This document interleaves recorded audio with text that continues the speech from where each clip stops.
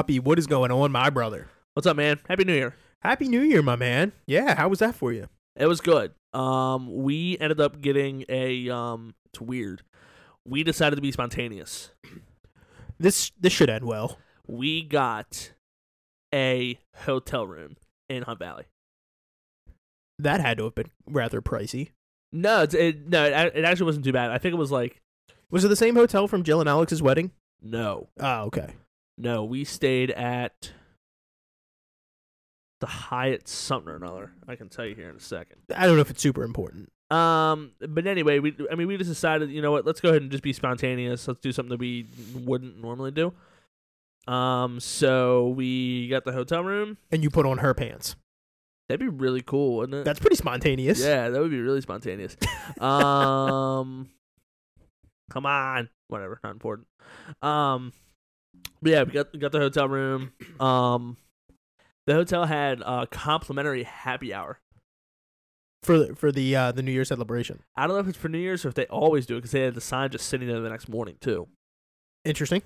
So I have a feeling it's something they always do. Yeah. But that was from 5:30 to 7:30, so best believe we took full advantage. Got a little loaded. Yeah. Was there, so it was a complimentary happy hour or whatever. Was it like unlimited drinks? Like you could just get pissed drunk? Yeah, I mean, it like what we eventually started doing. Like we started off with just 1 and 1 because we didn't really know how the night. We knew what we wanted to do. Like we got like a murder mystery game we ended up playing, which we shit the bed on. But we didn't. All we knew was, okay, we're gonna be in this. We're gonna be in the hotel room. We're gonna spend New Year's here. However the night takes us is however the night takes us. But that rum punch was good. Got yourself some rum punch, huh? We did. Yeah. Yeah. So we had rum punch. We watched the new Elvis movie. Did not know there was a new Elvis movie. Yeah, I watched that in the hotel room. Did the murder mystery. We went back down to the bar and then had a few more drinks watching the Ohio State game. Yeah, it was nice. Just the two of us. It was cool. It was different. Yeah.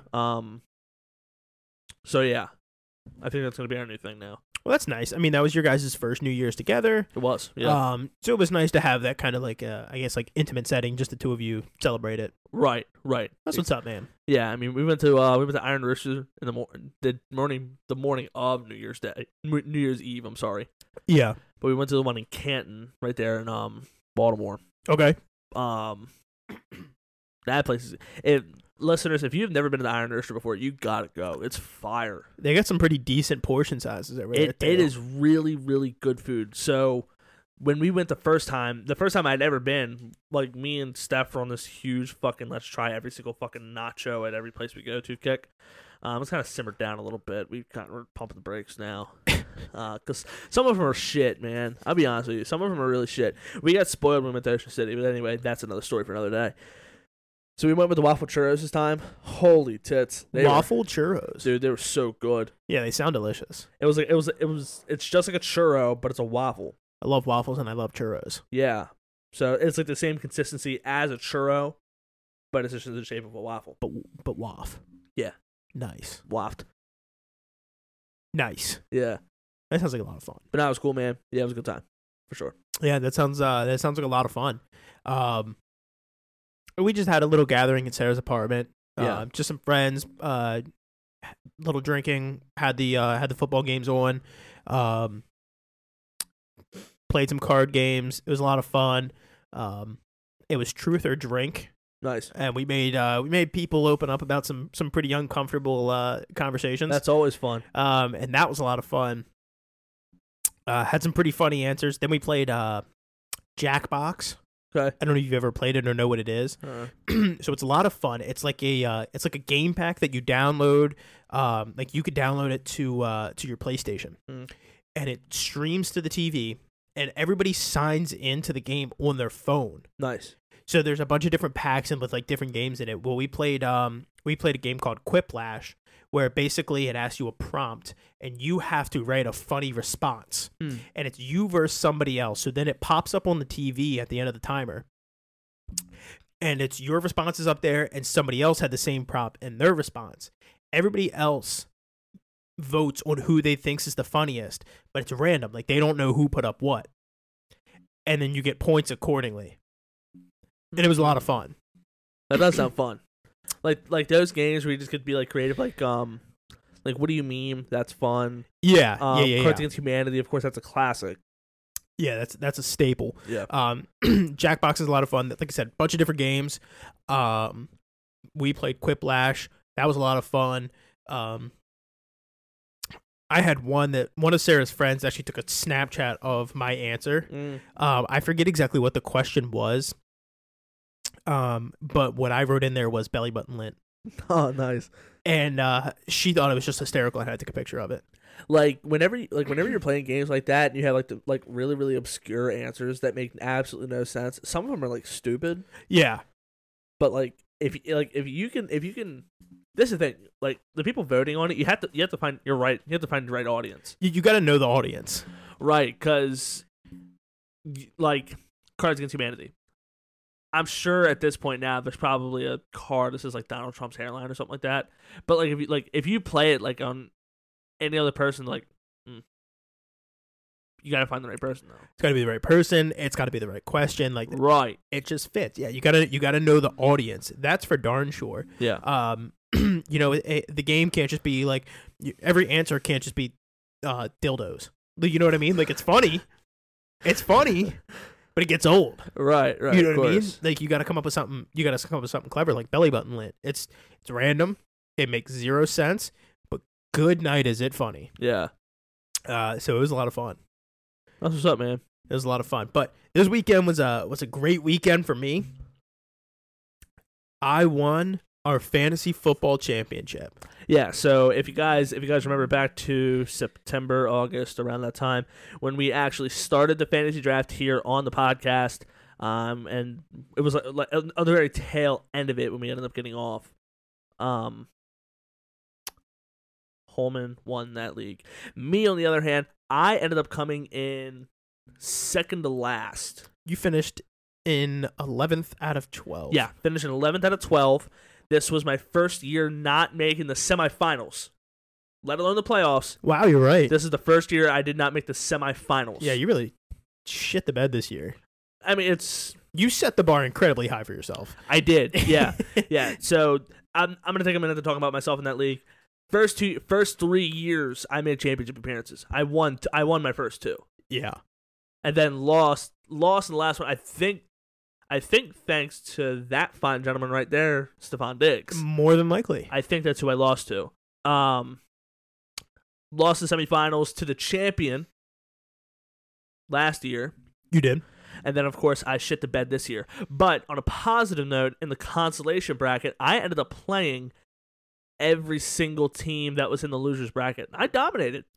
Undefeated in the losers bracket. Handedly. So you can make a legitimate argument that I am the best of the worst. You can also make an argument that I'm the worst of the best too. So because every team that I lost to, like I lost to every single playoff team except for one. Yeah. And I tied them. Jesus. I don't know if he listens to it. Ryan Feek, I won against him, I lost against him, and I tied with him. That's the trifecta, if you ask me. That is the trifecta. If you had to pick one, which one would you rather be? Would you rather be the best of the worst or the worst of the best? If you had to pick one, probably best of the worst. Best of the worst. I got to be good at something, man. Still the best in something. Okay, I respect that. But yeah, won the championship this year. Super ecstatic about it. First championship in the league. I've gotten close quite a few times. I got third last year. I lost in the championship to you 1 year. I actually made that championship while in an induced coma in the hospital. Yep, remember that. And then you beat me in the championship because you had the Colts defense and Naheem Hines, who ran 2 punts back that day. In one game, yeah. In one game. So the Colts defense and special teams, I think, single-handedly beat me, and everything else was just insult to injury. Yeah. While I was in the hospital. So thank you for that. I'm just kidding. But no, I give credit where credit is due. You had a very good team when you drafted. I told you that. You told me the same thing, although you're probably thinking this guy's team fucking sucks. I don't think your team sucked. No. I think you I benefited heavily. you could say this about literally every team in every fantasy league. I was a product of the schedule. I was undefeated for like the first 6 or 7 weeks. Yeah, which helps out a lot. I won like 3 matchups by 1 point. I was legitimately a product against me. Yes. Yeah. I was a product of the schedule. I mean, if I would have played anybody else, I would have lost. Yeah. But I went from being the first person to clinch a playoff spot to dropping all the way down to the 7 out of 8 seeds. Yeah. To winning the championship. Yeah, I mean that's how shit like that goes. I mean, I haven't talked to Tyler, listener of the show, to see how he was texting me the day before New Year's Eve, asking me my opinion about what he should do for fantasy and all that kind of stuff. And he was telling me that in his semifinal game, he said he scored 70 points and won. Well, the year that I won my first championship, I scored 54 points in the semifinals and won. Yeah. I mean, it's really just how fantasy goes. I mean, you can have the shittiest day of shittiest days, but all you have to do is just beat out the person you're going against, and that's it. Yeah. Well, I mean, luckily, I had a very dominant playoff run. This playoff run. Yeah. Yeah. I mean, we like round 1. I was playing the 2 seed. I won 151 to 141. Now, 151 in this league is pretty high scoring. Like, it's not the lowest of low scoring leagues, but it's not the most point dominant. So I won, and to put it into perspective, I had the 3rd most points scored that week. Like, your play in this league is rewarded by volume. Yes. Okay, so I haven't beaten Dansberger yet. So I beat the number 2 seed in round 1. I beat the number 3 seed in round 2, winning 152 to 100. I would have outscored everybody that week. Yeah. No matter, regardless of who I played, I would have won. So I put up 151 points in week 1. 152 points in round 2, or week 2 of the playoffs, whatever you want to look at it. And then I'm currently winning 141 to 129 in the championship. And I had won after the Sunday night game. I still had Hayden Hurst in my lineup at tight end. So I had clinched at that point. Hayden Hurst only has 2 points right now because that game got postponed, which we will get to in just one short second. But I won the championship going into the Monday night matchup. Didn't really mean a ton to me. Like, there was the only outcome that could have happened is Hayden Hurst fumbles the ball like 6 times. Legitimately. And at that point, if he fumbles it twice, they're going to stop giving him the ball. Yeah, like legitimately. Or he fumbles like 5 times and throws an interception on a trick play. Right. And then misses a field goal. Like, Yeah, I needed like it had to have been like a miracle for me to lose 11 points. Right. Well, before we do continue with the show, you asked me earlier, since I have the number 2 pick. If the draft was today, I think number 2 overall. It all, of course, depends on what happens at 1. What happens at 1? I think the 2nd overall pick would be between Justin Jefferson and Travis Kelce. Not Bijan Robinson? You're not going rookie running back in the 1st round? I'm not, no. You've had a lot of luck. I have had a lot of luck doing that in the past. Saquon and then Jonathan Taylor. No, I didn't get Jonathan Taylor's rookie year. I did, but you traded him to me. No, that wasn't his rookie year. He went off. Are you sure? Mm-hmm. That was the year after. He was drafted. Right. He was drafted for JK. Yeah, you're right. Yeah. Okay. No, but Saquon and Josh Jacobs.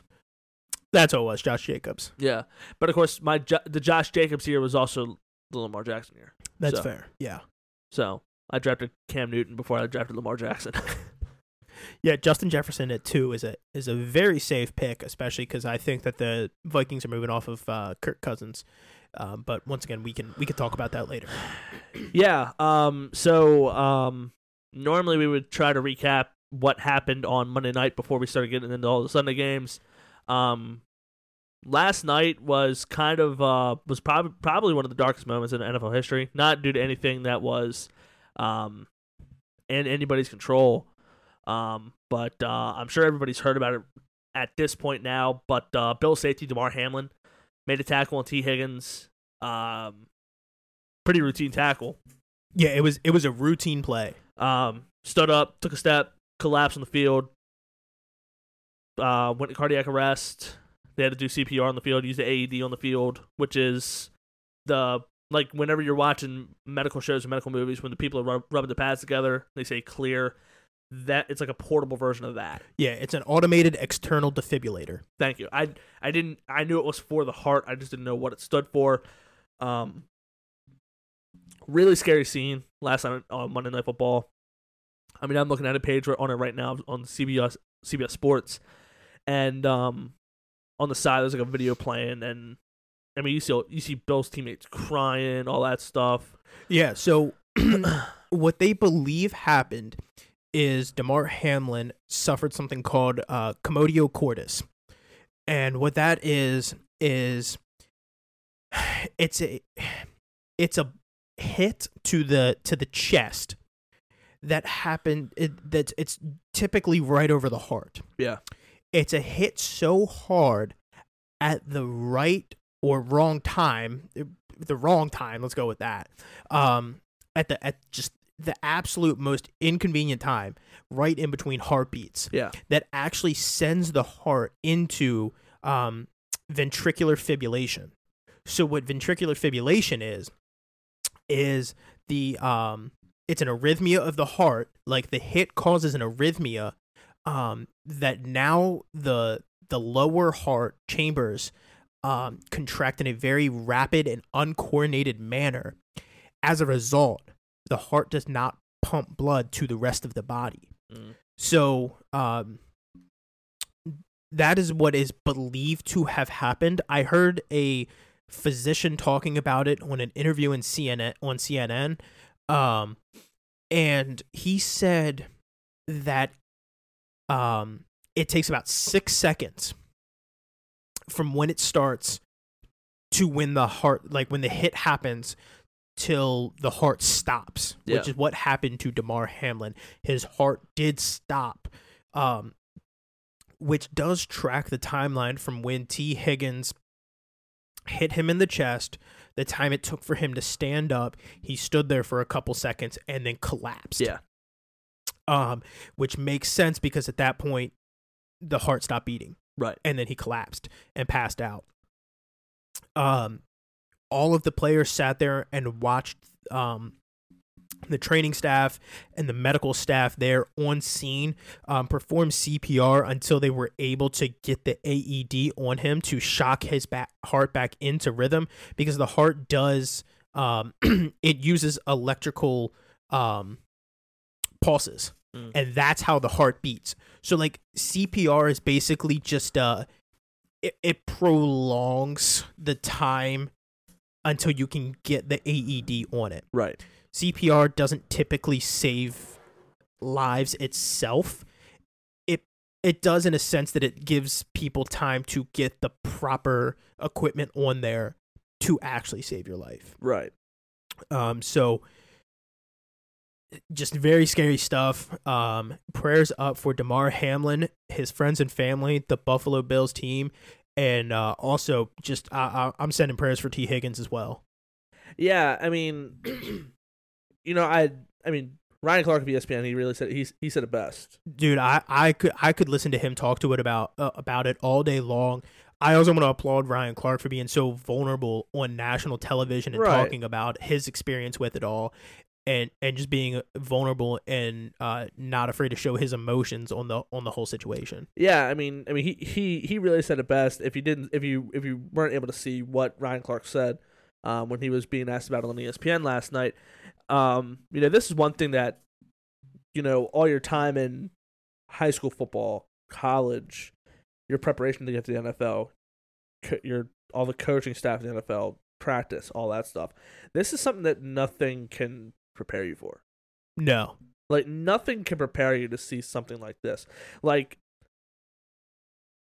watching a family member go through something like this, it's very, very traumatic. But, to see an athlete going through something like this in the middle of the sport that he's playing on national television, it's a really, really scary sight to see.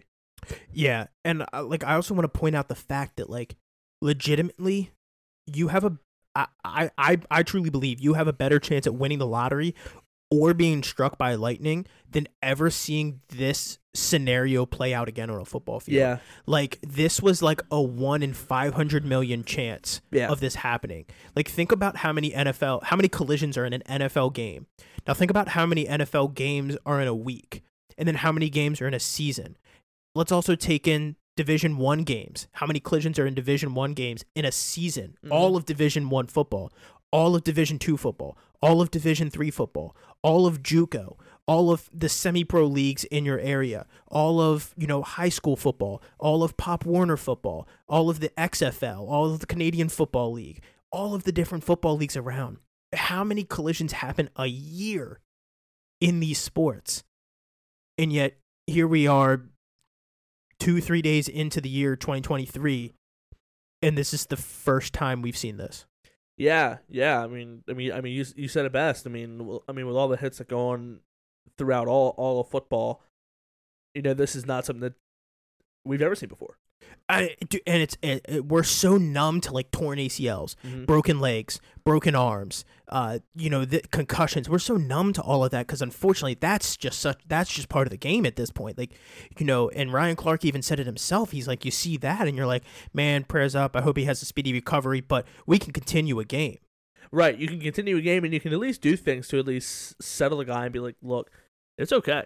You're like you tore your ACL. That sucks, but you know what? You're gonna be okay. You can go through surgery, and as long as the surgery goes okay, you're gonna be fine. Yeah, you were gonna be just fine. But something like this, you had no control over. There's nothing anybody other than the doctors can do to help this young man. Right, and it's terrifying. Yeah, paramedics, training staff, they did everything they can in order to make sure that the unthinkable didn't happen. That Damar Hamlin didn't die on that field in Cincinnati. And I know it sounds weird, but think about like all of the medical staff that's at that facility in that stadium. The fact that there's multiple AEDs throughout that stadium, including one, I would assume, on each sideline. Like, if there wasn't before, there will be now. Oh yeah. You'll see it in every college stadium. Absolutely. You'll probably see it at high school games too. Yeah. And think about like I know it sounds weird, but like he's in a place where there's an ambulance on scene. Paramedics on scene. There's team doctors on scene. There's training staff on scene. There's AEDs on scene. He's 10 minutes from the hospital with an ambulance already there that can get him there in 4 or 5 minutes? Right. You know what I mean? Like, legitimately, the only, like, if something like this was going to happen, he's in quote unquote the safest possible spot that you can be in, other than a hospital. Exactly. Other than like immediately in the hospital. Right. So I mean, it sounds terrible, and by no means am I like saying that this is like a good thing or anything. Like, I don't want to get any of that misconstrued. Yeah. But like, legitimately, like, it happened very like it. I don't know that there's a good way to say it, but like, he was in if it was going to happen, he happened in one of the best scenarios for it to happen, I guess, is the best way to say it. Yeah. Of course, nobody wants this to happen. No, and if you do, shame on you. Fuck off at the bottom of the ocean. Yeah, shame on you. But I mean, he definitely did not get lucky, but he got lucky that it happened in a situation where help could be provided almost immediately. Yeah. So of course the game was postponed at that point. And rightfully so. Yeah, rightfully so. One thing about the NFL is that it's so money hungry, which is crazy to think about. A multi-billion-dollar, trillion-dollar business. Is so money hungry in this way. The NFL did the right thing with suspending the game. Yeah. Postponing. I don't know when it's going to be made up. There was a report today that said they will not be playing this week, and as of right now, there is no changes to the Week 18 schedule. Right. So when this game will be played, if it will be played, that'll be an interesting question.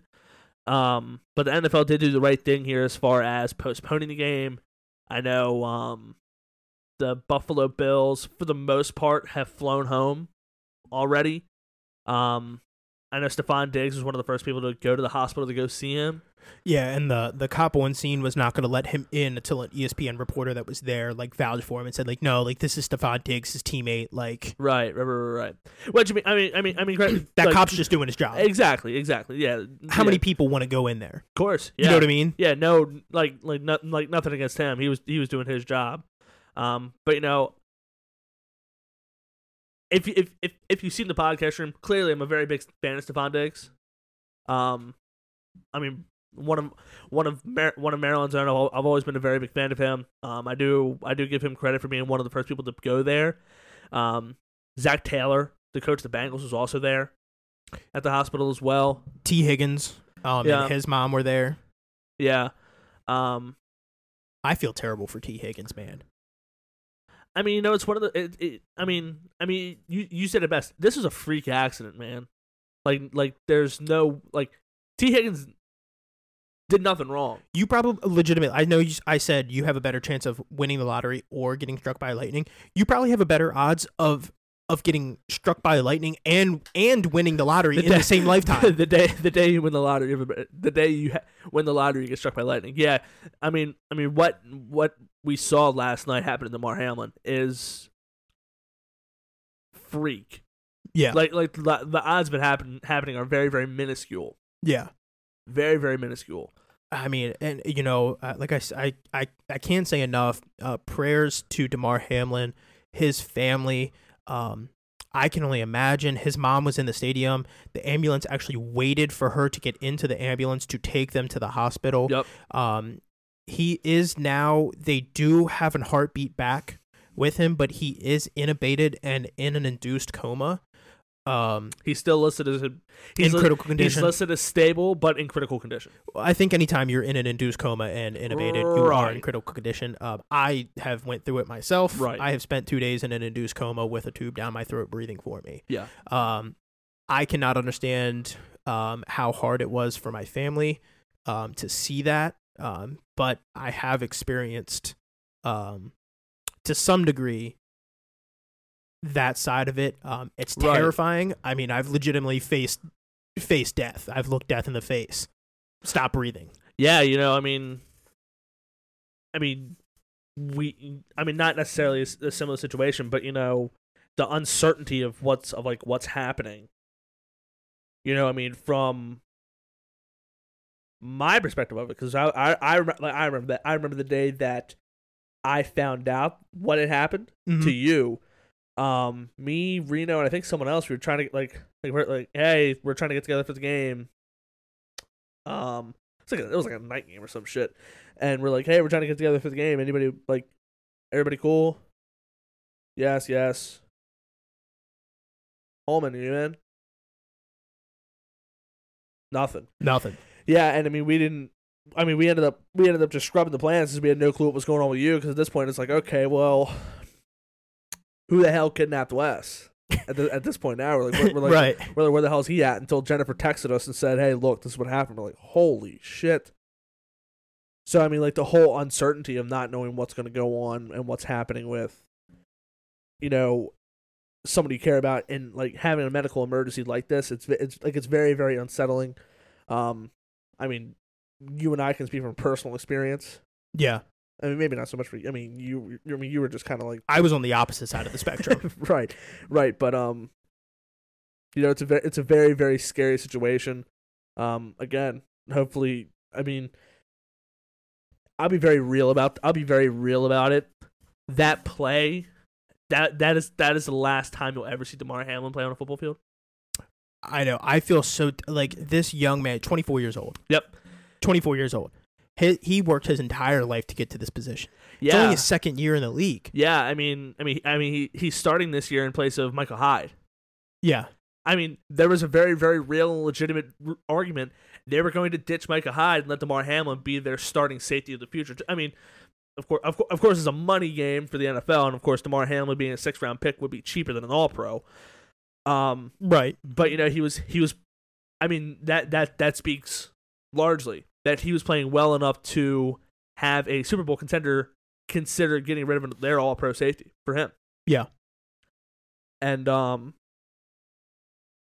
it's really unfortunate. I mean, I'm sure he had a lot of family and friends there, considering the fact he played in Pittsburgh. He grew up in Pittsburgh. Mm-hmm. Pittsburgh and Cincinnati's not too far away. It's a manageable drive. Yeah, for sure. And I don't think Buffalo's played in Pittsburgh since he's been drafted. I know they played in back-to-back years. Mike Tomlin talked on it today. He said he had a good relationship with Damar Hamlin as well. Yeah, and he was broken up in his press conference. Yep. Like he was trying to fight back tears. Yeah. Yeah, I mean, it's a really unfortunate situation. Hopefully he comes through with this. Hopefully he ends up being okay. But unfortunately, I believe that we have seen that was the last play of Damar Hamlin's career. Yeah, such a shame. Because I mean, you go 10 minutes without oxygen going to your brain. That's even if he comes out okay. I mean, there is unfortunately going to be some long-term effects from this. 100%. Yeah. Which is also like a scary realization from it. Like if he does survive, just being real about the whole thing, there is the possibility that it could take a turn for the worse, and the worst could happen. Hopefully, it doesn't. But unfortunately, a young player who was kind of ascending into stardom, unfortunately, we won't be able to get to see what he would have had to offer the game of football long term. Yeah, I mean, this is by far the scariest thing I've ever seen on a football field. The next closest thing that I could think of is Ryan Shazier. Yeah. Yep. And I mean, Ryan Shazier legitimately had to teach himself how to walk again. Yep. And I mean, he doesn't walk correctly, but he walks and he gets around, and his life was forever changed, but he's alive. Mm-hmm. Yeah. And at the end of the day, that is what matters. Yeah, I mean, something like this, as far as like terrible moments in the NFL, it ranks up there with like Joe Theismann, Alex Smith. Yeah. Of course, this takes it to a whole nother level, because Joe Theismann was at least able to acknowledge fans going off the field. So was Alex Smith. Right. Ryan Shazier wasn't, but at least Ryan Shazier was conscious and alert of what was going on. Damar Hamlin, unfortunately, wasn't. Right. And then, I mean, the whole Tua thing earlier this season was scary. Yeah. To see him posture the way that he did. I mean, you have to think to yourself, man, this brain injury is very, very severe. Right. And, I mean, his life is going to forever be altered. He ended up coming back and playing football to get another concussion, and now there's talks about him not even playing football the rest of the season to save his life. Yeah. But that's a whole different discussion. I mean, Ryan Clark, he had a very nasty injury that put him in the hospital. Mm-hmm. And he even openly said, he's like, it's it's different, because when Troy Polamalu came in to visit me, I was conscious. I could talk to him. We sat there and we cried together. He's like, Stephon Diggs goes in to see his teammate.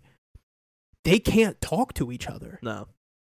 He's like, it's different. And all Stephon Diggs can do is just sit there and be like, well, I'm here for you. I'm praying for you. Yeah, he's here. He's praying for him, but unfortunately, I mean, he's just, I mean, the right word, I think, to sum up all this is just helpless.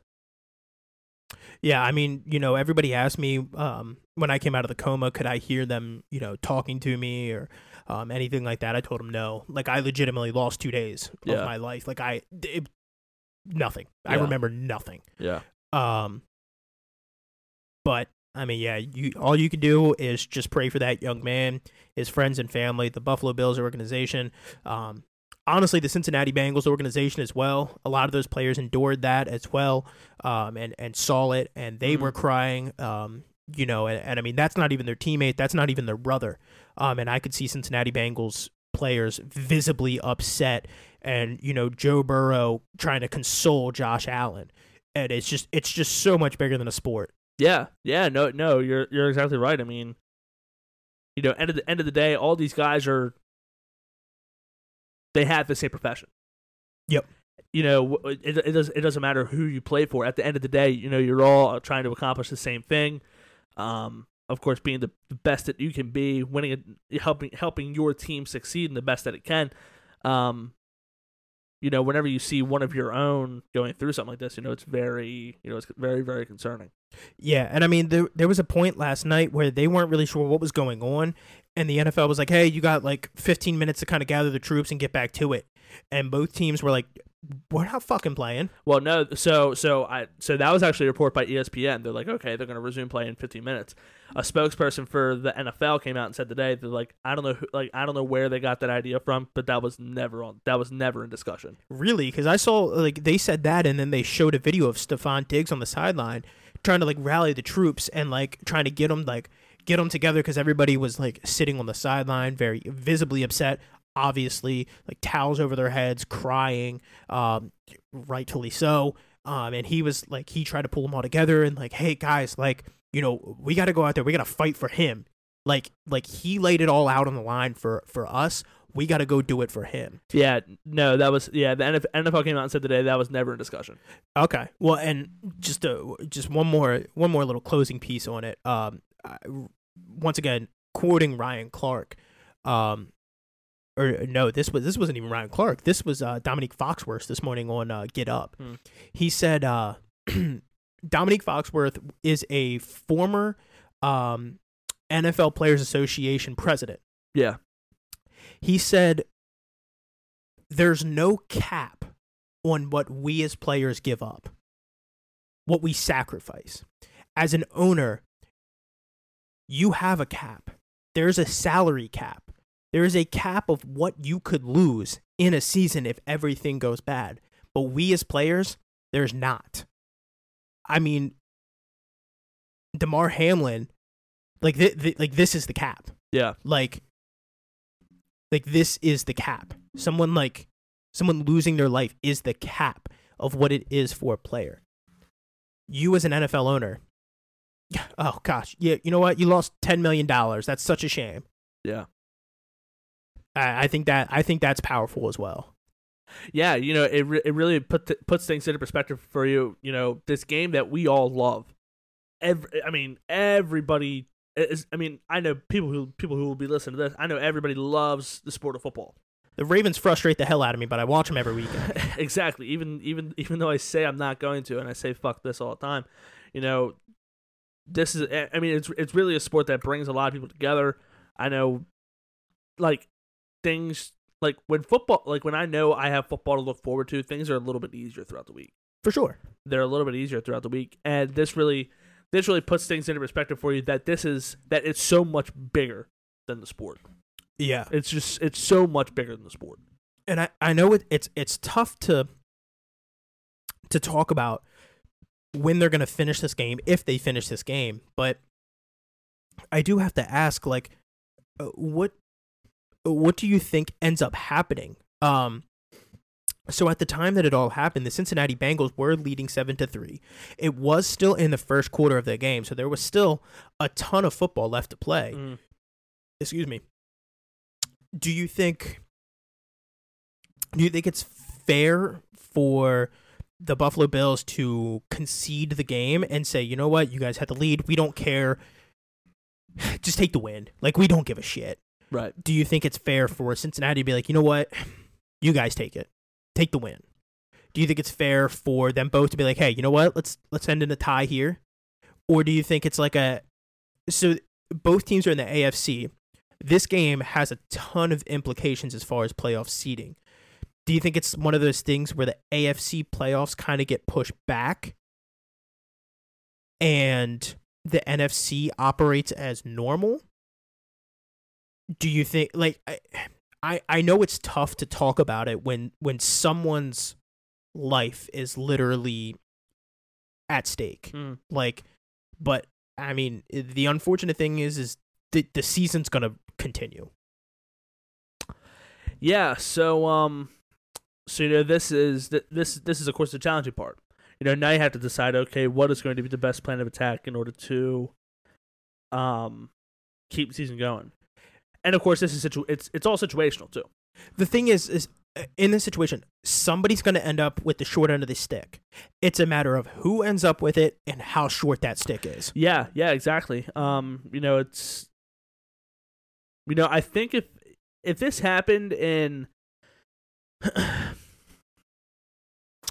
say 5 minutes left in the third, I think they'd say, all right, this team was winning, this team was losing, game. Yep. Done. It's done. Happened in the first quarter, so there's still a lot of football left to play. Yes, the Bengals had the ball. Yes, it looked like they were driving to go score again. But ultimately, this is you put it best one way, or you put it in the polite way. One way or another, one team's getting fucked. Yeah, somebody's getting the short end of the stick. How short, and who is it? Yeah. How short? That's a great question. So, and like I said, this is so situational. If this happened between two teams that were bottom feeders in the AFC, I think they'd say, all right, you know what, whatever, fucking let them tie, and then, or if one team wants to give it up for the other one, sure, go ahead. But the problem is that both these two teams are prime contenders, not for the number 1 seed. Not to come out of the AFC, but to win the whole fucking thing. Yeah. Both of these teams are a part of my top 5 teams in the NFL. I would agree with that. Yeah. So that as a Ravens fan, it hurts me to say that the Bengals are a top 5 team in the NFL. But they are. But they are. I can't deny it. It hurts me to say it, but they are. So you have to. Now it's like, okay, well, like you said, maybe the Bills should just say, okay, you know what, fuck it. I would rather know that my brother, who I fight with every Sunday, is alive. I'd rather have him than win number 13. Go ahead, have it. But the Bills do still have something to play for. Yeah, I mean, well, so the it's so tough because let's say the Bills give the Bengals the win, and that's fine. At that point, there would be the Kansas City would have sole possession of the 1 seed at 13-3. The Buffalo Bills and the Cincinnati Bengals would be tied at 12-4. Mm-hmm. At that point, the Cincinnati Bengals would go into the 2 seed, and the Buffalo Bills would drop down to the 3 seed. But the thing is, Cincinnati could then take over the number 1 seed with a win against Baltimore and a Kansas City loss in Week 18. So at that point, and if Buffalo wins, then the whole seeding switches up. The Bengals are 1, the Bills jump back up to the 2, and Kansas City is 3. Yeah, and then that changes the whole dynamic of the playoffs, because at that point in Week 1. You have, depending on who wins the 7 seed, I personally think it ends up being the Miami Dolphins, but that's just me. Then the Dolphins would head into Buffalo to play them. The Baltimore Ravens would head into Kansas City to play them. And then the Los Angeles Chargers would go into Jacksonville and play them. That 4-5 matchup stays the same, but who's 6 and 7 changes. They change at that point. So that's if Buffalo concedes. Let's say the Bengals concede and give them the win. Then Buffalo jumps back up into the 1 seed at 13-3 because they hold the head-to-head record against Kansas City. Mm-hmm. And then all they have to do is win and retain the number 1 seed. And then Cincinnati could be like, you know what? We'll take the loss. We'll play for our division title against Baltimore in Week 18. Yeah. That could be a route for it as well. They could also say, you know what? Let's go for a tie here. We'll just take the tie. It is what it is. Cincinnati still clinches the division, and the Week 18 game against Baltimore practically means nothing for Cincinnati. Yeah. And then Buffalo with a win and a Kansas City loss could still, well, I think at that point, depending on how Cincinnati, the tie might be the best way to go to not alter standings as much. Yeah. Or they could, they could find a way to finish this game out. But I mean, that's really the only options is one team concedes and gives the other the win. They mutually decide to end in a tie, or they figure it out to play it somehow. Yeah, there's really there's really no easy solution to it. The Bills, the Bengals, and the NFL, they're all going to have to get together and say, okay, look, these are the options. This is how it affects everything. What are your thoughts? What would you like to do? How would you like to approach this? Yeah, like I said, there's a lot of seeding implications that go on with those top 3 teams based on this matchup. And like it's so hard to talk about this, like I said, with everything going on, but unfortunately it still is a conversation that needs to be had. Yeah. Yeah, I mean, I don't really have the answers. That's there's no correct answer in this situation. Like I said, you could poke a hole in any solution that you give me. I could poke a hole in it and say it fucks this person over. Oh, of course. There's no correct solution here. I mean, not trying to be a homer here, but the majority of the situations fuck the Baltimore Ravens. They do. The only one that doesn't is Cincinnati says fuck it. You guys take the win. Yeah. That's the only one that doesn't fuck us. Right. And that's not a scenario that I envision, considering the fact that their whole argument is, well, we were winning. Yeah. Yeah, I don't know. It's tough because at this point now, they're on a schedule as far as the playoffs go. Yeah, you kind of can't. Like I said, the only thing they could do is potentially just let the NFC rock business as usual, but then the AFC gets pushed back, and it's a whole mess at that point. Then teams are getting bye weeks that shouldn't be getting bye weeks. The number 1 seed ends up with a two weeks of bye weeks. Like it becomes just an absolute catastrophe and just a downhill spiral. I mean, the crazy thing is every single team would have an additional bye week except for either Cincinnati or Buffalo. Yeah, at that point, it kind of screws over them. One of the 2 of them is fucked. Yep. Because if they decide to push out the season another week and let them play in an extension of week 17, okay, that's fine. Well, as it sits, New England ain't playing, the Ravens aren't playing, Chargers aren't playing, Jacksonville's not playing, Kansas City's not playing. Yep. Okay, let's just go ahead and say that everything holds true. Buffalo wins, Cincinnati wins, Kansas City wins next week. Let's say Buffalo wins, and then, okay, they get the extra week of rest. But now the Bengals get done playing with possibly the number 1 team in the entire NFL. Yeah. A very emotional team in the entire NFL. That could be a really draining game. That would give one of those teams that are sitting there with a bye an opportunity to come in and squeak one out against them. Mm-hmm.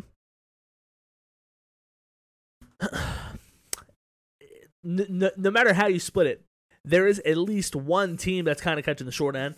And really, with most scenarios, there's 2 teams catching it. Yeah, in most situations, 2 teams are getting shafted. Right. So this will be an interesting thing to see how it progresses throughout the week. Unlike last week, there will be a Friday episode this week, like normal. So maybe by Friday, we will have a little bit more insight as to what's happening with it. Yeah, for sure. Maybe we'll have an idea of what is the plan, or maybe a potential plan that's trying to be set in place. Yeah, very unfortunate time going on in the NFL. We could continue to talk about this the entire show, but we are a little bit more of a lighthearted show. I would like to get back to the lighthearted things of everything. Not trying to take any attention away from Damar Hamlin. Our thoughts and prayers go to his family. I mean, even the thoughts and prayers. Our thoughts and prayers go to the Buffalo Bills as well. Hopefully he recovers from this. Hopefully it's a speedy recovery as well. Yeah, absolutely. Well, we just kind of talked about the AFC playoff seeding, so I feel like it's only necessary that we talk about the NFC playoff seeding.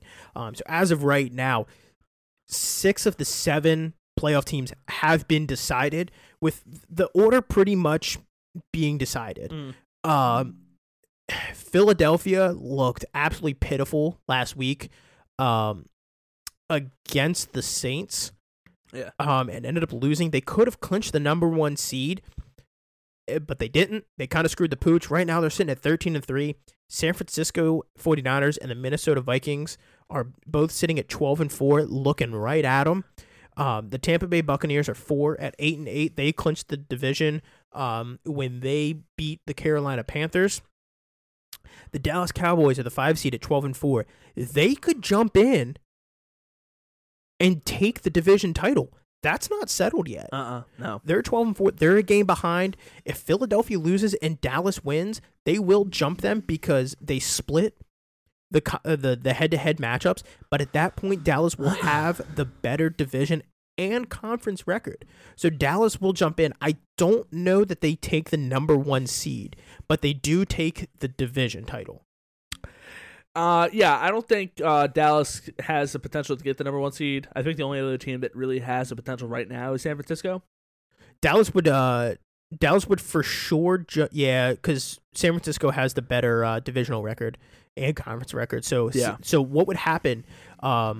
If San Fran would go to 1, Dallas would go to 2 because Dallas beat Minnesota. Yeah, pretty handedly. Yeah, Dallas would go to 2. Minnesota would stay at 3. Their position's pretty lock and key now at this point. Yeah. Unless. No, I think they're locked in at the 3. They're locked in at the 3, and the Giants. Yeah, because the Eagles beat Minnesota earlier this year. Yeah, there's only 3 seeds that are locked up. Minnesota at 3, Tampa Bay at 4, and the Giants at 6. Right. Yeah. So yeah, I mean, depending on how things play out, your NFC playoff picture could look San Francisco, Dallas, Minnesota, Tampa Bay, Philadelphia would then go into Tampa Bay. That'd be an interesting matchup from last year's division round. Rematch. Wild card round, I'm sorry. Yeah. The Giants would then end up taking the Giants in Minnesota. That's pretty set. Yeah. That's at this point now. Since 3 is set, 6 is set. We saw that matchup just a few weeks ago too. I don't remember what happened in that matchup. I do not either. But that was I believe that happened just a few weeks ago. 2, maybe 3 weeks ago. Let me see here. Let's see. Let's go to the Giants here. Let's go. Minnesota won 27-24. So a damn good game. Yeah. In a playoff atmosphere, who knows what happens? Yeah. And so really all eyes outside of what's happening between Dallas and Philadelphia, all eyes are right now going to be on that 7 seed. 3 teams are still alive there in the NFC: Seattle, Detroit, and Green Bay. Seattle's kind of getting the short end of the stick. Because of course Detroit and Green Bay have been flexed into the Sunday night game, and Seattle was stuck at 425. So Seattle's not going to be in control of their own fate, which I think they would like to be, but it is what it is. Well, so it doesn't matter regardless. If Seattle wins and Green Bay wins, Green Bay gets in. Right. No, and that's the point that I'm saying, because if Detroit wins and Seattle wins, Seattle gets in. Yeah. But I'm sure Seattle would like to know that heading into their game, as opposed to, okay, well, we got to take care of business and hope Detroit does. I mean, that's just part of the game. Right. That's all I was saying. There's a level of uncertainty heading into like the after effect from their game that I think they would like to be in control of. Oh, for sure. But I mean, like, to be fair, let's look at the matchup here. Would you rather see the Seahawks versus the Rams on Sunday Night Football, where potentially maybe the Seahawks play their starters or not, right, based on the Lions and Packers game? Or would you rather see the Lions and the Packers duke it the hell out and see who gets in? No, agreed. Yeah, no, I definitely do agree as far as that goes. I'm rooting for the Lions here. I really want to see that. Too. I really want to see them make the playoffs. I am too. Seattle has a lot tougher of a game than what people think. The only thing that doesn't play into the advantage for the Lions is that they're in Green Bay. Yeah, in Green Bay on a Sunday, on a Sunday night in January. I think it's gonna be a little colder here in Maryland. So I'm sure it'll be fucking frigid in Green Bay, Wisconsin.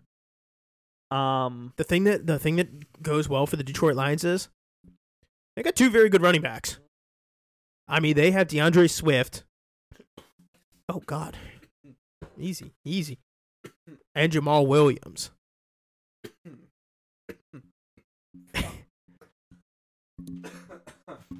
And, I mean, lucky for them is they have Jared Goff at quarterback who's been to a Super Bowl. Bro, will you get it together? All right, I'm good. God bless. Sorry. But fuck. But I'll tell you on the flip side of that argument, Green Bay also has two good running backs also. They do have two very good running backs. And they have Aaron Rodgers. They do have Aaron Rodgers. Yeah. I'll give you that. So the Lions have Dan Campbell though. Dan Campbell might put on a uniform and go play tight end. Do you imagine? I could, yes. Yeah. I legitimately could. Dan Campbell might go out there and make a tackle. That'd be cool, wouldn't it? But yeah, I'm pulling for the Lions. It would just be a good story in the NFL. Oh yeah, for sure. That would really be what my hope is. So a lot still on the line here in Week 18. It'll be very interesting to see how things play out. So yeah, very, very interesting. We will see how things go. We'll kind of do a little bit more of a deeper preview as far as games go on Friday. For sure. So now I ask you, Holman, your money line, your spread. How'd you look last week? Last week I went 1-1. Okay. I took the Mandy's, aka the Commanders, at -1.5 against the Browns at -110. That did not work. The Browns beat them pretty handedly on a day that I did not know this, that the Commanders decided they were going to unveil a new mascot. He was kind of lit. I ain't gonna hold you. He was cool looking, man. I like him. He was kind of cool looking. I didn't know that they were going to unveil a new mascot. I had no idea. That kind of came out of left field. But what's his name? Something Tutty. Is it Sergeant Tutty? Major Tutty. Major Tutty. That's what it is. Yeah, he's a cool little dude, man. I ain't gonna lie to you. Well, it's a little pig. He's a cool dude. Major Tutty. They unveiled him just to get waxed by the Cleveland Browns. Carson Wentz looked just absolutely remarkable with 3 interceptions, to the point that Antonio Gibson is putting on Twitter, dogging him. Air Wentz. And I'm like, oh, good night. But I did take the Patriots money line at -152, and they did win. There you go. Against the Dolphins. Very good. I as well went 1-1. I took the Eagles last week -7 against the Saints. That didn't work out. Like Holman said, they kind of looked a little shitty. Who did I get right though? I took Tampa Bay money line. Good on you. Yeah. So that worked out. I figured, I mean, like I said, I was texting Tyler about fantasy and everything like that, and he asked me, should I keep Mike Evans in my lineup? I told him Mike Evans is due. Yeah. And sure enough. Now to be fair, I thought Mike Evans was due for like a 5-yard slant for a touchdown, not 10 catches for 201 and 3. Yeah, Mike Evans had himself a day. So Tyler, when you listen to this, I haven't talked to you since. If you lost your fantasy matchup, I'm gonna punch you in the head. And if you won, you know what? Let's look right now, because he never told me what his lineup was, what his final lineup was gonna be, but. Can you tell me what it was when he texted you? I can, yes. But I'm not saying if you won, Tyler, that you owe him a finder's fee, but you owe me a finder's fee. But you owe him a finder's fee. Let's see. Okay. So it's still up in the air because he had Josh Allen. Ooh. He did have Jamal Williams. He had himself a day. Zonovan Knight due for the Jets. Okay. I don't know how he did. Mike Evans. He had a day. Zay Jones. He probably did not have a day because they ended up benching Trevor Lawrence pretty early. Yeah. Granted, this is what I'm looking at right now. There was still some uncertainty. Sure. Around what was going on. Mark Andrews, who had a decent game. He had a sneaky game. He probably got him like 8 points. Thielen. He probably did not do very well. Yeah. Which I told him the potential. You know what? I don't really see too well on my laptop here. So let me pull it up on my phone. Let me pull it up on the smaller screen. Well, I can like click on the picture on my laptop. It won't let me. That's fair. Okay. Just busting your chops. He also had the Steelers defense, who they did get a pick. Nick Folk as well. And then the question marks, I told him to potentially start Antonio Gibson over Thielen. Of course, he didn't play. But I also told him Elijah Moore or Jahan Dotson. Huh. Yeah, so I don't know what Zonovan Knight did. Mike Evans went the fuck off. He did. Jamal Williams had a really good game. I don't know who he played against. I don't know what the guy was bringing to the table, but as long as you played Mike Evans, Jamal Williams, you should have had a pretty good week. Right, of course. So I like his odds. Hopefully he won. Hopefully I get my finder's fee. But yeah, definitely hit up Poppy, Tyler. I know you listen to the show. When you inevitably listen to this, it'll probably be sometime tomorrow. He'll listen, I hope, or later in the week, whenever he gets to it. Give him a shout. Yeah, let me know what you ended up doing. So I can either triumph with you and request my finder's fee, or wallow in self-pity and still request my finder's fee. You know, why don't you just send him a Venmo request now and just see what happens? That'd be funny. That'd be really funny. I do have my money line and spread ready for this coming week, but I know we typically save that for Friday. Okay, we can save it for Friday. No problem. I know we typically save it. So there's one big thing going on. We talked about it a little last week. And that's Sean Payton is already getting a coaching staff together to potentially become a head coach again in the NFL. Mm-hmm. Now, he did retire while he still had an active contract with the Saints. So the Saints still have rights to his contract. Correct. So the Saints could say, no, fuck you, which would be kind of shady, but they could do it. Or they could trade their rights to Sean Payton's contract to or another they could team. fire Dennis Allen. They could, but I don't think Sean Payton's coming back to coach that team. Hell no. So there are rumors that Sean Payton's, the Saints are actually asking for a first-round pick for the rights to Sean Payton's contract. And I thought this was kind of interesting because there's only been 5 other coaches in the NFL that have been traded for. Yeah. It was Bill Parcells in 1997 from the Patriots to the Jets. Okay, yep, remember that. There was Mike Holmgren in 1999. Hold on, let me see if I can get it here. The Seahawks to the Packers. Other way around. Packers to the Seahawks. Okay, got it. There was Herm Edwards in 2006. From the Chiefs to the Jets. Jets to the Chiefs. Fuck, man. Come on, man. There was John Gruden in 2002. From the Buccaneers to the Raiders. No! The Raiders to the Bucks. I swear to you, dude. He went from the Buccaneers to the Raiders. I'm looking at it. John Gruden, Oakland Raiders to Tampa Bay, 2002. Oh. That's what it says. Shit. I know my NFL history. I just don't know it exactly. Bill Belichick in 2000. That was from the Jets to the Patriots. That was from the Jets to the Patriots. And those are the only 5 coaches in NFL history that have been traded. So Sean Payton would make 6 here. Yeah. Who do you think is giving up a first-round pick for the rights to Sean Payton? So here's the thing. So you got to look at teams who I think can afford to give up a first-round pick. Yeah, because you look at someone like the Commanders. With Ron Rivera's seat is kind of up in question right now. Yeah. And they could use an offensive genius like Sean Payton. And Vic Fangio would have a field day with that defense. Yeah. But can they really afford to give up their first round pick for him? That's the thing. See, I don't think they'll get a first round pick for Sean Payton. I think a more realistic price tag for Sean Payton is probably a 2 this year and a 4 the following. Okay, so you think it ends up more of like a package? I think it would be, just because I don't see a team. Because this is the thing, you have to be really, really. You have to know, like, okay, if we bring in Sean Payton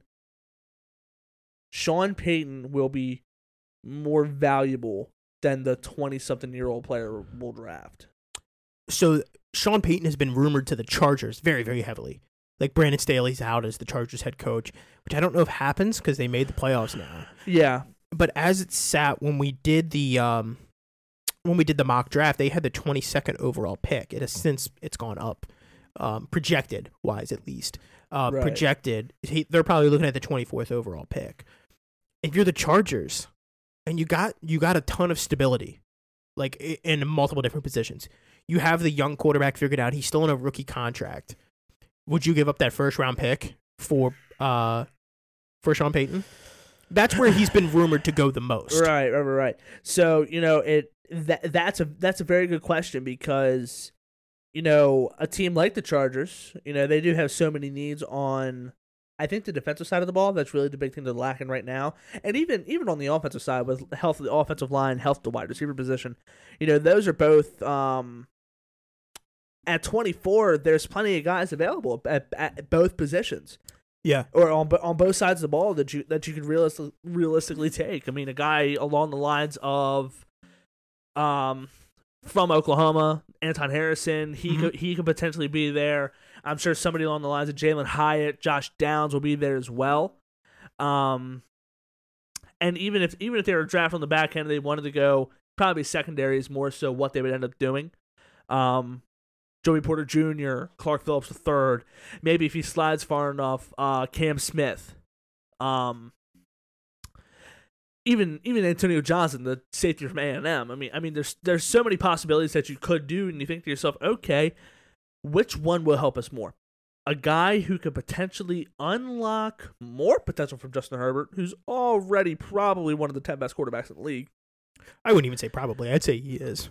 I think you'd probably make a case that he's one of the 5 best quarterbacks in the league. You can make a case. I mean, there's plenty of room to maneuver as far as who's the best quarterback in the league or top 5 in the league at this point now. For sure.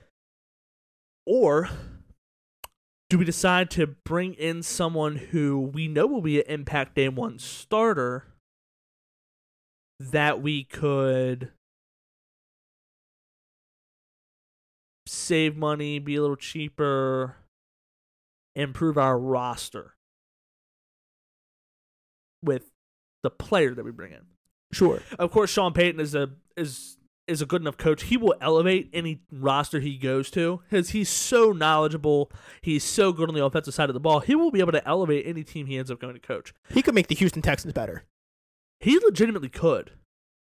They would have to trade away the second first-round pick, still draft Bryce Young. Bryce Young and Sean Payton, they'd have a field day out there. See, now I think that's something realistic. So if you are a team that has 2 first-round picks and you need a new quarterback and you need a new head coach, that is something that is more so realistic for you. But a team that I saw that could be like an ideal spot for Sean Payton is the Arizona Cardinals. I've seen that as well because I feel like Cliff Kingsbury's out as the head coach there. Yeah, I think Kingsbury and Steve Keim are both gone from their respective roles with the Arizona Cardinals as head coach and general manager. But the thing is, if the season ended today, Arizona would be picking number 4 overall. Are you really going to give the number 4 overall pick for a coach? You know what I think could happen? Denver Broncos.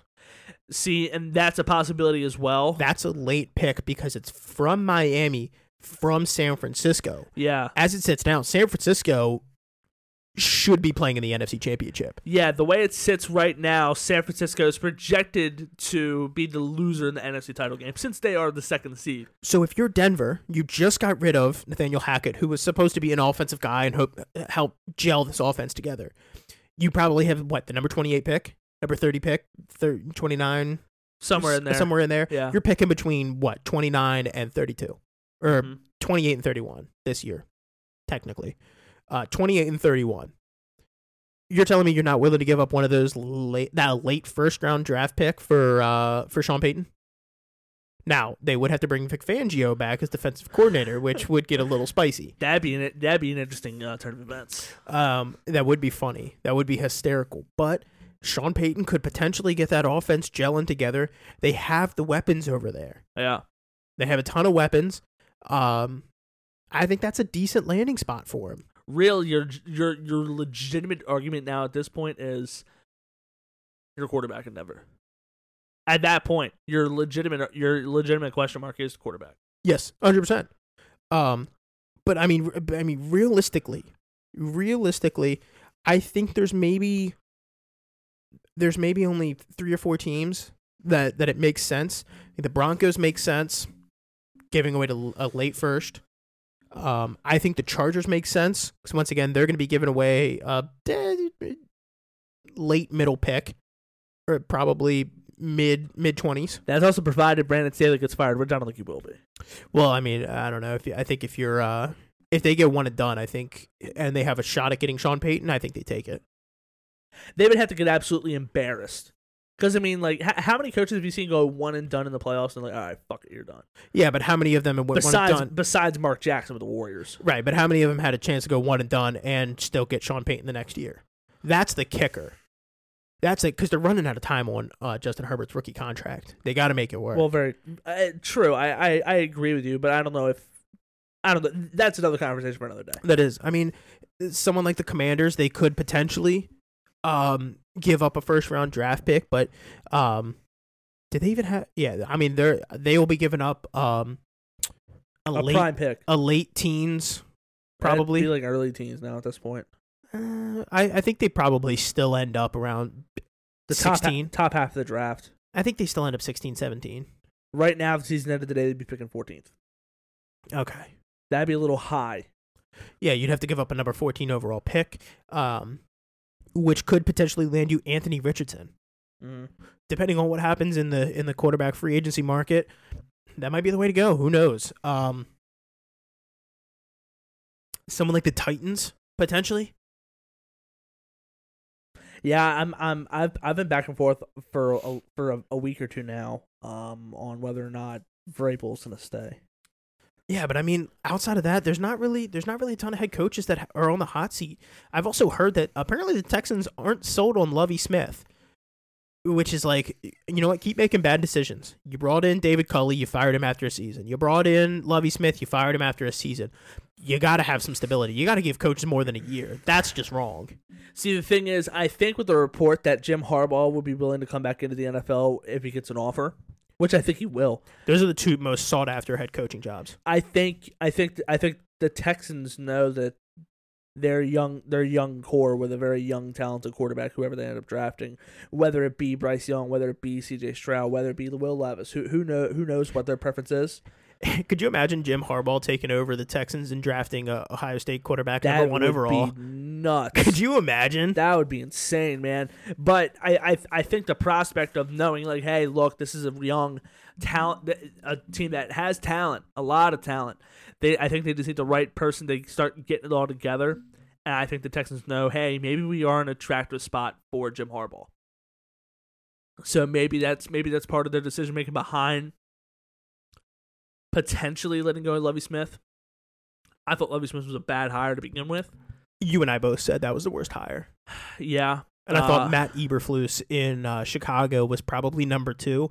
Although, I mean, it doesn't seem like it's turned out too bad because Chicago, I mean, granted, the record hasn't shown, but they're playing some pretty decent football over there. I just thought with a young, talented quarterback like Justin Fields, you got to get an offensive guy. And, being on the subject of the Chicago Bears with Matt Eberflus, they're in a real interesting position heading into this draft as well. They're a team who, right now, as it sits now, they would be picking number 2 overall. That's prime territory for a team such as the Raiders to possibly move up to try and get their guy at quarterback. Maybe it's the Lions. They move up with 2 first-round picks. Maybe it's someone like, maybe it's the Jets. Maybe it's the Titans. Someone like that. They could move up to the number 2 pick in order to try and get their guy at quarterback. Mm-hmm. This is a really, really good opportunity for the Bears, who have needs across the board, offensive, defensive. They need help for Justin Fields in order for him to continue to flourish here in the NFL. They're in a real interesting position to make a trade away from the number 2 pick in order to acquire more capital to really help their team out this year. This is a pretty deep draft and some pretty key spots: offensive line, secondary, pass rush, wide receiver. This is a really deep draft as far as all those go. So they're in a real interesting position to really help take Justin Fields' game to the next level and maybe make the Bears into something less than a dumpster fire. Yeah, I mean, the Bears need every position other than quarterback and safety. I'd say running back too. Yeah, I mean, I guess they could get away with David Montgomery and. Well, he's gone. They'll end up going with Khalil Herbert next year. Okay, Khalil Herbert, but I mean, even still, you got to get a running mate for him. Right. But I mean, yeah, outside of legitimately outside of quarterback and safety, because they got Eddie Jackson and Jaquan Brisker. I think corners are okay too. They might be okay at corner. They could use some help. I think they have a corner by the name of John Johnson out there too. But I could be wrong. I honestly don't remember. I think I could be wrong though. But I mean, outside of that, they really need a lot of help. But yeah, definitely. While we're talking about the draft and everything like that, so as we all know, there's only 31 picks in the first round of this upcoming NFL draft because the Miami Dolphins have had to forfeit their first round pick, due to some scandals. Now they're only first round pick. Yeah, now they're only first round pick. So my question to you is, and we both looked it up, neither one of us could find a yay or a nay regarding this question, but can the Dolphins trade that forfeited pick to another team? Now it is forfeited, so it's not their pick. So I would say, I guess technically no, but it raises some questions as far as like, should they be able to? Should they be able to trade that number one overall pick, or not number one overall, but that first round pick to another team? Like, let's say it's someone. I don't even know. Let me think of a team here that needs someone like the Bears. Honestly, they have a bunch of needs. Could they trade a package of like a second and a fourth to the Dolphins?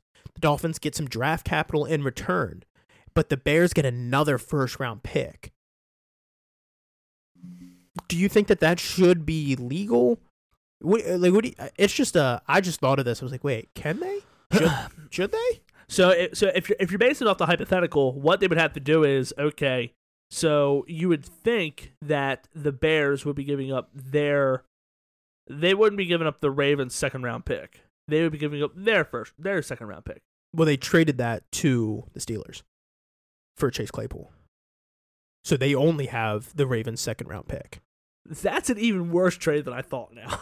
Oh my God. That's a shit trade. That was a shitty trade. I didn't even realize that was the pick they gave up. Yeah, they gave up a second for him. Which is now going to turn out to be pick 34. Yes. That's a shit trade. Anywho, no, it's actually going to end up being pick 31. 33. Sorry. Yes, 33. I wrote it back in. You did. You just had to throw out all the numbers and then pick out which one you wanted. We were gonna get there eventually. Exactly. So what the NFL would have to do is they would have to say, okay, if you want to try to greenlight this trade, we'll let you.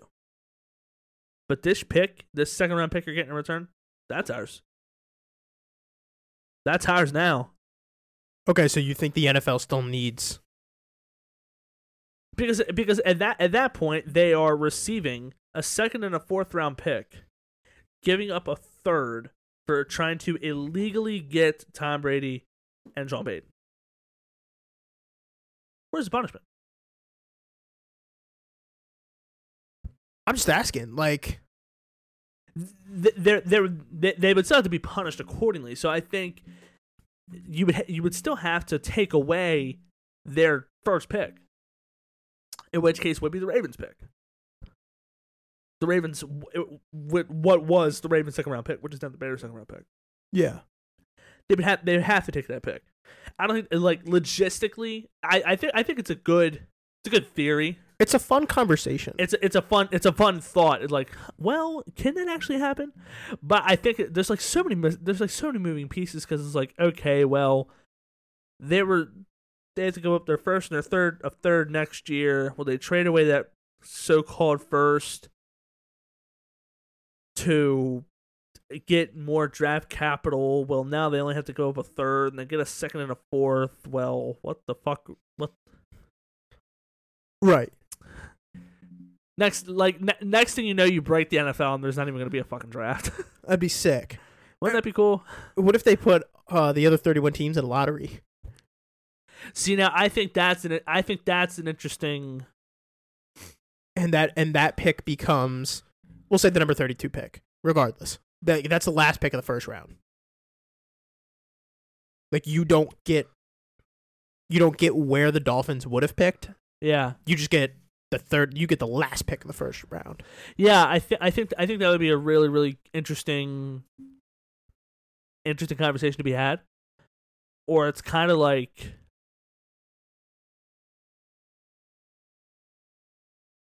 that would be a really interesting concept. It would because the thing is, you and I looked this up. A first round pick has only been revoked 3 times in the NFL. It's been done by the Patriots twice. Yeah, those dirty bastards. They are the biggest repeat offenders. They are big time repeat offenders. But this isn't something that happens very often. So, you would have to think to yourself, okay, this is the rule. If you want to fuck around and find out and do something stupid, that's fine. We're just going to let all 31 other teams get the opportunity to have this pick. It'd be an interesting concept. I'm open to the discussion. I'd be open to the discussion as well, but then again, the last time that a pick like this was revoked. Yeah, I mean, how often does it happen? Right. So, the last time a first round pick was revoked was during Deflategate. Yeah.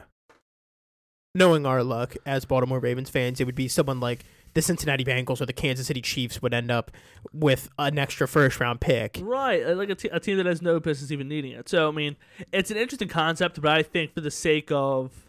What if they just gave it to, teams that had, a top 10 pick? And it was like a lottery to create more parity in the NFL, create a little more balance. Similar to what they do in the MLB. Yeah. The competitive balance rounds. Yeah. That'd be interesting. Now we're getting into something. That would be very interesting. Yeah. I would appreciate the conversation of this. Yeah, I would definitely entertain that. We have to figure out how to get this to the NFL Players Association. I'll email Dominique Foxworth. Perfect. That's perfect. I'll have him shoot up the ladder for us. Yeah, Dominic can definitely get it up the ladder. I think he can. Absolutely. Yeah. This would be, dude. That'd be a lot of fun. It would be a lot of fun. Think about let's look at it. So, what if the Houston Texans had 3 first round picks? What if they do? They potentially could. The Houston Texans could potentially walk out of this draft with Bryce Young at 1, Nolan Smith at 13, according to our mock draft, and then who do they take at 32? They could go get, Jalen Hyatt. Yeah.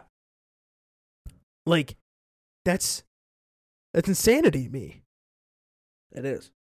Also, the Texans, they could also take Quentin Johnston there at 13. And then take an edge rusher at 32. Right. There's so many options. Yeah, there really is. It would be very, very hard to, I think, do it logistically. But it would definitely make for a very interesting conversation for sure.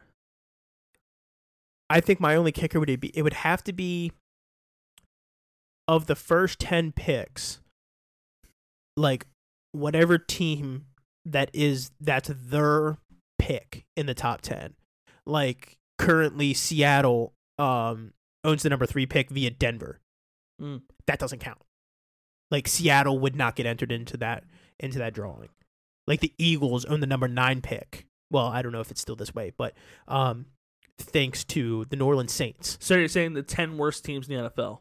Yes. Okay, that'd be interesting then. Not I'm saying, those 2 teams, they're not the teams that are picking 1 through fucking 10. Yeah, the Lions have the Rams pick. Yeah. And they're in a top 10 position because of that. So the Lions wouldn't get it, the Eagles would not get it, and the Seahawks would not get it. Interesting. create a little parity, a little more balance. Yeah. Help the bad teams become a little bit better. That's very interesting. Because let's be honest, if I have to watch another shit show of the Texans versus the Colts, and the Colts don't have Jonathan Taylor, and they have an absolute quarterback carousel going on between Matt Ryan, Nick Foles, and Sam Ehlinger, I'm going to get rather upset.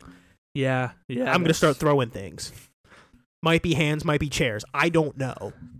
Might be that ass in a circle. It might be my ass in a circle. I'm not ruling it out. Yeah, it would definitely be very interesting for sure. I thought that was a fun conversation. Yeah. But let's move on real quickly. NBA. I feel bad for Donovan Mitchell.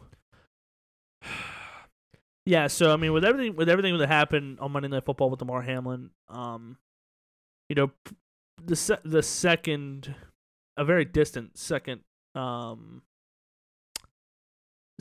top news in the sports world. Donovan Mitchell had probably had the game of his life last night in a overtime win against the Chicago Bears. Donovan Mitchell became the 8th player in NBA history to score 70 or more points in a game. Donovan Mitchell had a stat line of 71 points, 8 rebounds, 11 assists on 22 of 34 shooting, 7 of 15 from the 3-point line. So 8 of his 12 misses were threes. Yeah. And he shot 20 of 25 from the free throw line. Like, scoring 71 is a remarkable number. Yes. What do we say? He's one of 6? 8 players. Wilt, Kobe. It's the 8th highest total in NBA history. Wilt, Kobe, David Thompson. Devin Booker has scored 70. Yeah, Devin Booker scored 70. David Thompson, David Robinson, and Elgin Baylor. Yeah, but Wilt Chamberlain has scored 73 or 72 plus like 4 times. Yeah, he's ridiculous. He's ridiculous. Donovan Mitchell did not only score 71 points, he did on a very efficient night shooting. Yeah. He missed 12 shots. It's not like he was just throwing up shots and like he was just like, all right, I'm going to get us there. Whether I miss it, whether I make it, we're going to get there. Like, he was efficient doing so. That's so impressive. Yeah, he was very, very efficient, which is really the crazy part about it. So unfortunately, his big night was overshadowed by a very tragic event that happened in the NFL. But nonetheless, Donovan Mitchell, hell of a game, 71 points. I mean, that's a total that we're not going to see for a while. Yeah. Insane. Yeah, just absolutely fucking insane. But I just wanted to touch on that real quick because we're going to hop over to college football here and talk about the New Year's Six, the bowl games. And God bless, were they some good ones. Yeah, they really were. I mean, we were both. I went 0-2 with my picks because I said Michigan and Ohio State. Yeah, I mean, I went 1-1, but I should have went 0-2. Yeah. But anyway, let's get to the other bowl games first. Orange Bowl, number 6 Tennessee taking on number 7 Clemson. Tennessee waxed them 31-14. Yeah, Clemson had no business being in this game. A lot of people are even questioning now if Clemson is still a power in college football. That's been a question that I've had for a while. They really had no business being in this game against Tennessee. So I think the biggest question is Tennessee has to make a decision on whether they're going to go with Joe Milton or whether they're going to take that 5-star recruit coming in. Yeah, it'll be tough. I think what they'll end up doing is, I mean, I can't pronounce the kid that they're getting from. He's coming from California. I want to say he's coming from Mater Dei High School, but I could be wrong. I think he's the number 2 quarterback in the rankings behind Arch Manning. Yeah, depending on which website you look at, he's He goes anywhere from 1 to 3. I've seen all. I've seen them all. But I think it's going to be a very similar situation to what was happening with Taj Boyd and or not Taj Boyd. Whoever was starting before Trevor Lawrence, his freshman season. His name is escaping me. Oh, I remember. Yeah, remember his name is escaping me as well. Yeah. Funny enough, I sold him sneakers. Did you? Legitimately sold him sneakers. I can't remember what his damn name is. He ended up transferring to Missouri. He had a pretty good season there, but of course he was no Trevor Lawrence. So I think it would be a very similar situation until Joe Milton gives Josh Heupel. Yeah, until he gives Heupel a reason not to start him. I think it'll be Joe Milton's job. Unless he just shows out, unless the kid shows out as soon as he gets to Knoxville, but I think it'll be Joe Milton's job to lose, personally. I agree. Some of the other bigger bowl games was number 16 Tulane taking on number 10 USC. I took Tulane to beat USC. Being an Oklahoma fan, I have seen enough of Lincoln Riley, and I saw a little bit of Caleb Williams to know that Lincoln Riley somehow is one of the best regular season coaches in college football history, but that dude falls apart in the big games. Yeah, I mean, shout out to Tulane. They pulled out the 1-point win over USC. A team that was right there in the mix to go to the CFP. So shout out Tulane. Going from 2-11 last year or 2-10 last year to 12-2 to 12-2 this year. Hell of a turnaround there for that program. Yeah. Penn State taking on Utah in the Rose Bowl. I was wrong about this one. I took Utah to beat Penn State simply because Franklin somehow usually seems to fuck up being in the big games. So I was like, I like Penn State. I think they have all the talent in the world to be good, but I thought, just with Franklin leading them in there, he finds a way to screw up the big games. I thought he was going to screw this one up, but they didn't. They won 35-21. Can you remember what I told you last week? No, what'd you say? I know you picked Penn State. I told you that. Hold on. There was one name that you had to remember from this game. Oh, I do remember this. Yes. Nick Singleton. 7 carries, $120, 2 touchdowns. Yeah, he had himself a game. He was widely regarded as the next great Penn State running back after Saquon Barkley. Miles Sanders was after Saquon, but I think Nick Singleton is a cut above Miles Sanders. I agree. But yeah, I told you, be on the lookout for this guy. You did say that.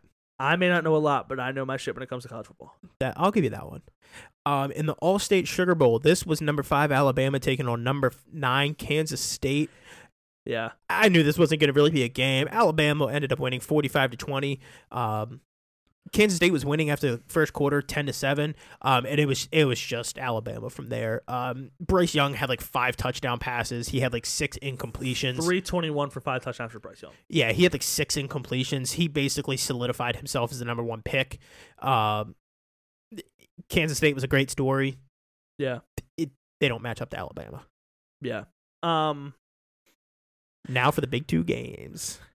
Another thing I just do want to touch on real quick. LSU kicked the shit out of Purdue. Yeah, they did. 63-7. Like what in the fuck? Yeah, that was just an absolute slaughtering. But yeah, I mean the big 2 games. The early one was TCU versus Michigan. I mean, this was really back and forth.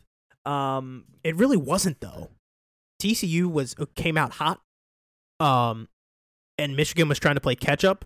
And every time Michigan would start to come back a little bit, TCU would slam the door back shut. Yeah, they would make a play. Max Duggan.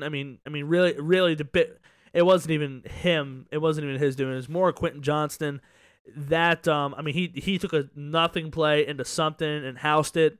To really ice the game there for TCU. A lot of people questioned, if TCU was really worthy of even being in this game whatsoever. Especially after Alabama beat Kansas State. It's like, oh, well, Kansas State beat TCU. Exactly. People are like... And then Alabama just slaughters Kansas State. People were legitimately thinking, like, wow, okay, the Big 12 just really isn't what they were this year. Yeah, but Max Duggan, 14-29 for 225, 2 touchdowns, 2 picks. which like isn't great. But then you look on the other side of the ball, and you have J.J. McCarthy, 20 of 34 for 343, 2 touchdowns, 2 picks. I think he did 2 pick sixes too. He threw 1 for sure. He had 1 for sure.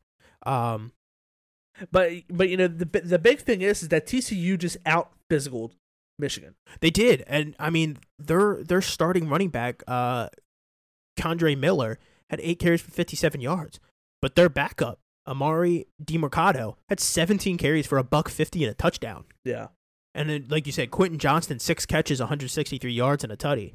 That's a damn good day. Yeah, absolutely. And then you know, the switch over to the nightcap, Ohio State versus Georgia. I mean, I didn't get the opportunity to watch a whole lot of this game because, like a good boyfriend, I was spending time with my girlfriend on New Year's Eve. Shout out to you. We did watch a little bit of it. It was on the TV bar, the bar TV, whatever. It was on at the bar. We all know what you meant. Yeah, it was on at the bar. You know, Ohio State was really, I mean, they looked like they were in solid control of it. Georgia just took over there at the end. Had an opportunity. Ohio State had the opportunity to go ahead and win it there at the end with a field goal. Unfortunately, it was just pushed way left. That kick never had a chance. No, you're right. It didn't. Yeah, I'll be very honest with you. Do you think he got beat up on campus when they got back? I highly doubt it. I doubt it. I'm just asking. No, I mean, shout out Georgia. You know, they played an incredible game. Outscoring Ohio State 18-3 there in the fourth quarter. That was really the big, obviously the huge difference maker there. Ohio State was the better team 3 quarters of this game. Yeah, for I'd sure. say 3.5 quarters. Yeah, I mean, Ohio State definitely deserved to win this game. I know you said that after his performance, Bryce Young is the for sure number 1 pick. I texted you. I think the gap between Bryce Young and C.J. Stroud is actually a lot smaller than what people think. I mean, Bryce Young dissected a lesser Kansas State defense. And C.J. Stroud played really, really good against this Georgia defense. He was very poised. He threw the ball exceptionally well. He only had 11 passes at the ground, but to the tune of 348 and 4 touchdowns against the number 1 defense in the country. You very well may be correct, and Bryce Young is still the number 1 pick. If he is, they wouldn't surprise me. But I think after this game, you know, people have to really look at what C.J. Stroud did and think to themselves, okay, well, this is a little bit closer than what we think. Big knock on C.J. Stroud was he wasn't really a runner either. 12 carries, 34 yards. He had a long of 27 yards. So, I mean, he really did all he could in order to get his team there, but unfortunately, they just came up short. Well, I think the big thing, so C.J. Stroud definitely helped his draft stock with this game. I think the big thing with bowl games is they can make you or they can break you. Yeah. And I think it made him. I personally believe that C.J. Stroud was the second best quarterback in this draft class anyway. Although there's something about Will Levis that everybody just seems to be like super like high on that I personally just don't see. I'm also not an NFL scout. I mean, it's the way he elevated a lesser Kentucky program to being one of the better schools in the SEC. Yeah, I guess it's just the intangibles. Like you can't teach size, you can't teach arm strength, you can't teach leadership really. Which I think is the big reason that Bryce Young still holds that number 1 spot over C.J. Stroud. I think C.J. Stroud has a little bit of just I don't want to say docile approach to him. Like he's not gonna pull the team together and be like, hey guys, let's fucking go. Like, all right, we're dragging ass here. We gotta go. We gotta start scoring. Offensive line. I need you to start blocking. Wide receivers, get open a little bit, guys. I need to make more throws. But let's go. Let's do it. That's a very good point. But one thing I will say, as a fan, that's never been an issue for Ohio State. No, they've never needed that. Yeah, they've never been in the situation where they need somebody to get the offense together and be like, look, we're playing like ass. We got to flip the switch. It's always been one of those things where it's they scored. Our turn. Let's go. Yeah, I mean, I think that's the big thing is. I think that's why Bryce Young stays number 1. A, he didn't do anything to lose it. And B, I think he just has some leadership intangibles that he can pull the guys aside and be like, hey, look, defense is doing their job. We got to go do ours. Or he can walk over to the defense and be like, hey, guys, we got 35 up on the board right now. Go get us a stop. Yeah. We need a stop. Go get a stop. Like, we've got 35 on their head. We need you. Yeah. No. And by no means am I saying that Bryce Young did anything to lose his position as potentially being the number 1 pick. But I think with this game, I think C.J. Stroud definitely did more to narrow the gap. I would agree with that one. And I think I think for sure he will be at minimum the second quarterback taken. I think he definitely passed Will Levis. Once again, not an NFL scout, so I don't really know. Not an NFL scout. I wouldn't really know. Of course, there were 2 quarterbacks taken before Justin Fields, which I said from the jump he was the number 2 quarterback in the draft. I thought that was... I didn't even think that needed to be said. I thought, what was known didn't even need to be said. Yeah, I mean, I thought lock and key he was the number two quarterback in the draft. Again, I'm not an NFL scout, but then again, I'm not I'm not trying to toot my own horn. Surprisingly, when it comes to stuff like this, I'm not normally wrong.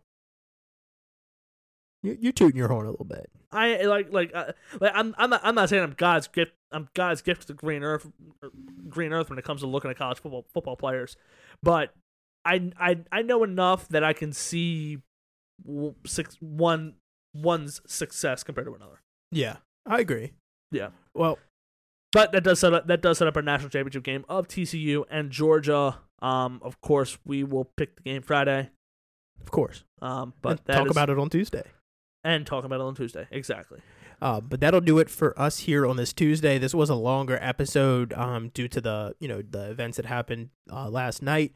Once again, I can't reiterate enough. Prayers up to Damar Hamlin, his family, Buffalo Bills, Cincinnati Bengals, friends and family of all of them. Keep them in your prayers. Hoping for a speedy and successful recovery.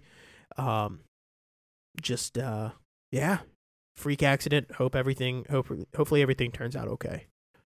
Yeah, for sure. Hopefully Damar Hamlin definitely does recover. Hopefully it's a speedy recovery. A little bit of a darker episode this week. Yeah, it was. I mean, people probably could have predicted that based on last night's events. But our thoughts and prayers are still with him. Hopefully all will be well, and hopefully we'll be able to report a little bit more of a positive side on Friday. Absolutely. So y'all have a good week. Stay safe. Make good choices, and Happy New Year, guys. Yep. Thanks, guys. Happy New Year. We'll catch you on the next one.